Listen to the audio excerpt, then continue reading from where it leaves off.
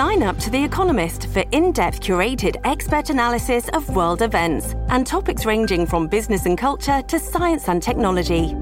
You'll get the weekly digital edition, online-only articles, curated newsletters on politics, the markets, science, culture and China, and full access to The Economist Podcast Plus. The Economist is independent journalism for independent thinking. Go to economist.com and get your first month free. Listen, all you New Yorkers. Excuse me. Taxi. Okay, man, we're looking around. This is the 77 WABC minicast. And joining us now to talk about all of this and so much more is Pulitzer Prize-winning journalist Michael Goodwin. Michael, so much kind of tangling between Israel and the new House. First, your reaction that we finally have a new House Speaker, and what was so shocking, Michael, was it was unanimous. We haven't seen that in a little bit. Right. Yes, it's just more of a sigh of relief than anything else. I mean, I guess the Republicans ran out of bullets with which to shoot themselves, and so they decided to end the circular firing squad and pick a speaker. I mean, I have to say that this, I think, has been chaos and embarrassing and a real black eye for the Republican Party. Do you understand, Michael? Do you understand? Well, do you understand what's going on, and do you know this person? I don't know. I've only ever heard of him and seen him speak today. Look, I think that he says all the right things. The question is, can he herd these cats? Can he get them to deliver? And if he can, this period will, I think, be forgotten. But if this is just the opening act to more chaos and more division and more inability to govern, then they will forfeit the right to govern and they will lose the House next year. And Michael, it's Richard Weinberg. I want to ask you this. You wrote this column, which I thought was very compelling. It has to do with, does Obama and Biden really support Israel? And what are your thoughts about it? Because I have real concerns about that. Look, I think that I have those concerns too, Richard, and it begins with the Obama-Biden administration, and particularly its relationships with Iran, the sweet-talking. I mean, Obama just had all the wrong ideas about the Mideast. He alienated Saudi Arabia, he alienated Israel, and he courted Iran. I mean, it's just totally backwards. And Biden, unfortunately, picked up the same thing. Now, a lot of that is about the Democratic Party's feud with Benjamin Netanyahu. Netanyahu has been prime minister for almost 16 years now, and the Democrats hate him. And so they have always looked at Israel through the eyes of Netanyahu, I'm afraid, in the last two Democratic presidents. And this has not worked well. Netanyahu is now weakened, but for many of the Obama years, he was a very strong and popular prime minister. And I think that what they have tried to do, what Biden has tried to do now, is the worst of all possible things here. This idea of sort of squeezing Israel to handle Gaza in the way the Americans want it to be handled, primarily for America's own purposes, as well as what it thinks is in Israel's best interest. But Joe Biden and Obama had such terrible judgment about the Mideast, about this question of a Palestinian state. I mean, Mahmoud Abbas, who's what is now in the 16th year of a 4-year term, said that Obama told him not to negotiate with the Israelis until Israel made big concessions over settlements. And so there were no negotiations during the Obama years. I mean, it's that kind of stupid advice that they gave to the Palestinians that just reinforced the kind of rejectionism that has characterized the Palestinian leadership, of course, starting with Yasser Arafat. Well, and also, but you know what's interesting too, Michael? Here we are to present day. I just was watching President Biden a little bit ago, and it's the same, it's this mamsy-pamsy, like you said, and even just literally, I think it was like 2 hours ago, he was asked, what are you going to do? There have been attacks.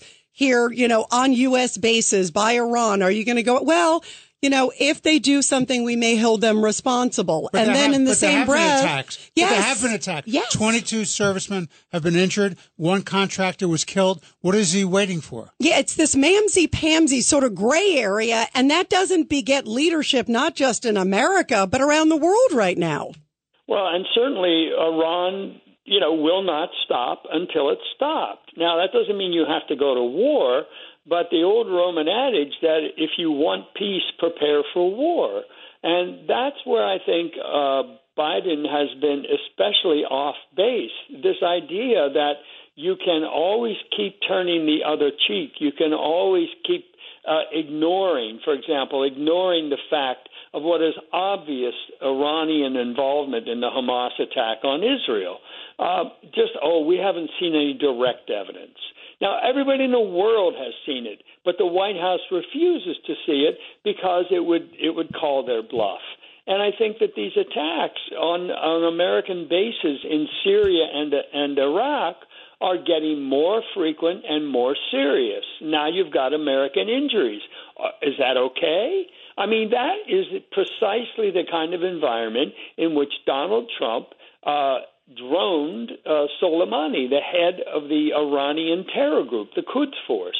That's the sort of message that Iran understands. It doesn't understand this appeasement and sweet talk. It just takes advantage of it. It'll take any concession you give it, put it in its pocket, and then use that money to fund more terror regimens.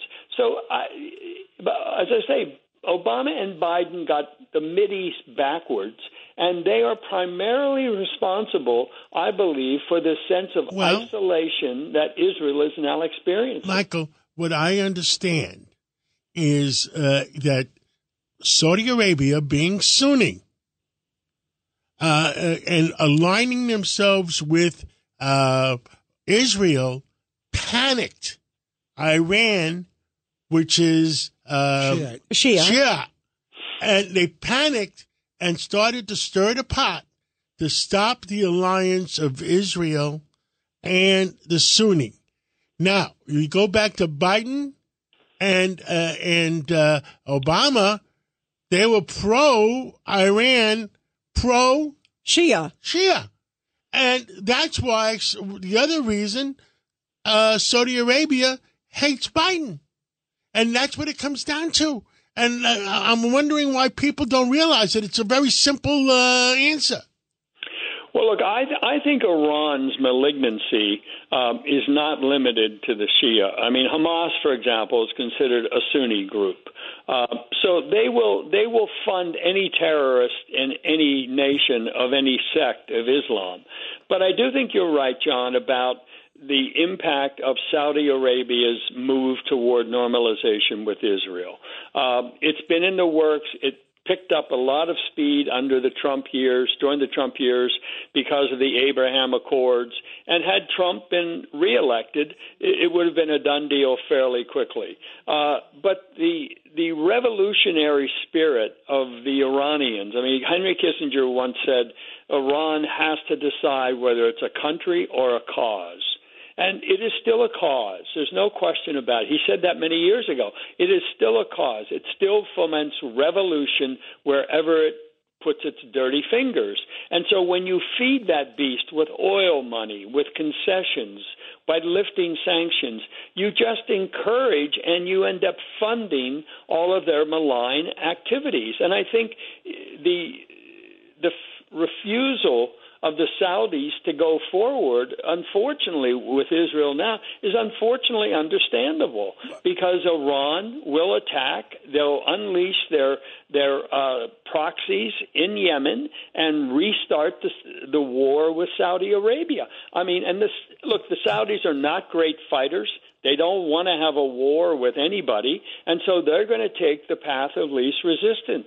And that's what they've done here. Look, Iran will backstab them the first chance it gets. So I really feel like across the Mideast, America has lost a lot of ground, a lot of respect, Nobody really fears Joe Biden. And this is part of why I think Israel is increasingly on an island by itself. And Michael, before we let you go, I want to ask you about the other big story today, too. This just happened. Trump got fined again on a gag order. I never thought I'd see this. ACLU says Trump gag order in the D.C. election interference case violates the First Amendment. Obviously it does, but finally they're saying something. But it's interesting. And Trump apparently stormed out of court today in the New York case. What are you hearing on all that? Well, look, I'm happy to hear the ACLU said that. I think there are many constitutional issues in all of these Trump cases. There's something fishy, certainly, about this whole Letitia James case.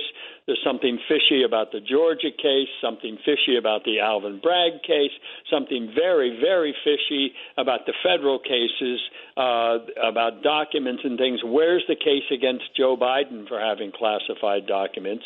Where's the Hunter Biden prosecution? All of these, the Justice Department seems to be as crooked as all these other prosecutors.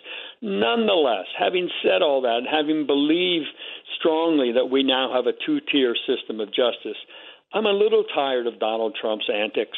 I understand he feels like he's in a fight. He's disgusted with Michael Cohen coming back and all of that.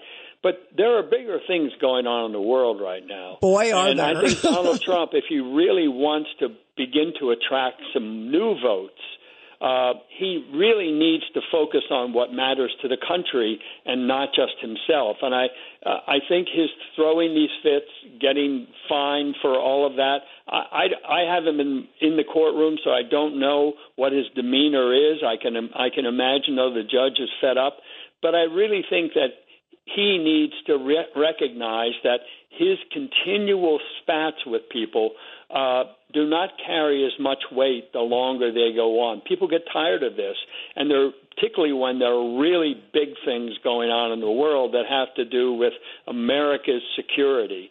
That's what's going on right now. I agree. We are really under the gun around the world. Yep, and Michael, we have a hard out in like 2 seconds here, but no. Michael, thank you so much. We're under the gun. Yep, Michael, you are right.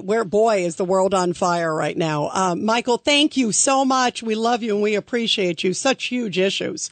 This is Greg Kelly for Priority Gold. What does it mean to be America's precious metals dealer? It means that you're in touch with the hearts and minds of those who love this country, value our freedom, and want to protect the future. Priority Gold is that precious metals dealer. They've helped thousands of Americans back their retirement with solid gold and silver. Call Priority Gold at 888-506-6439. Receive free shipping, free storage, a free investment guide, and one of the best purchase experiences in the industry. Call now or go to PriorityGold.com.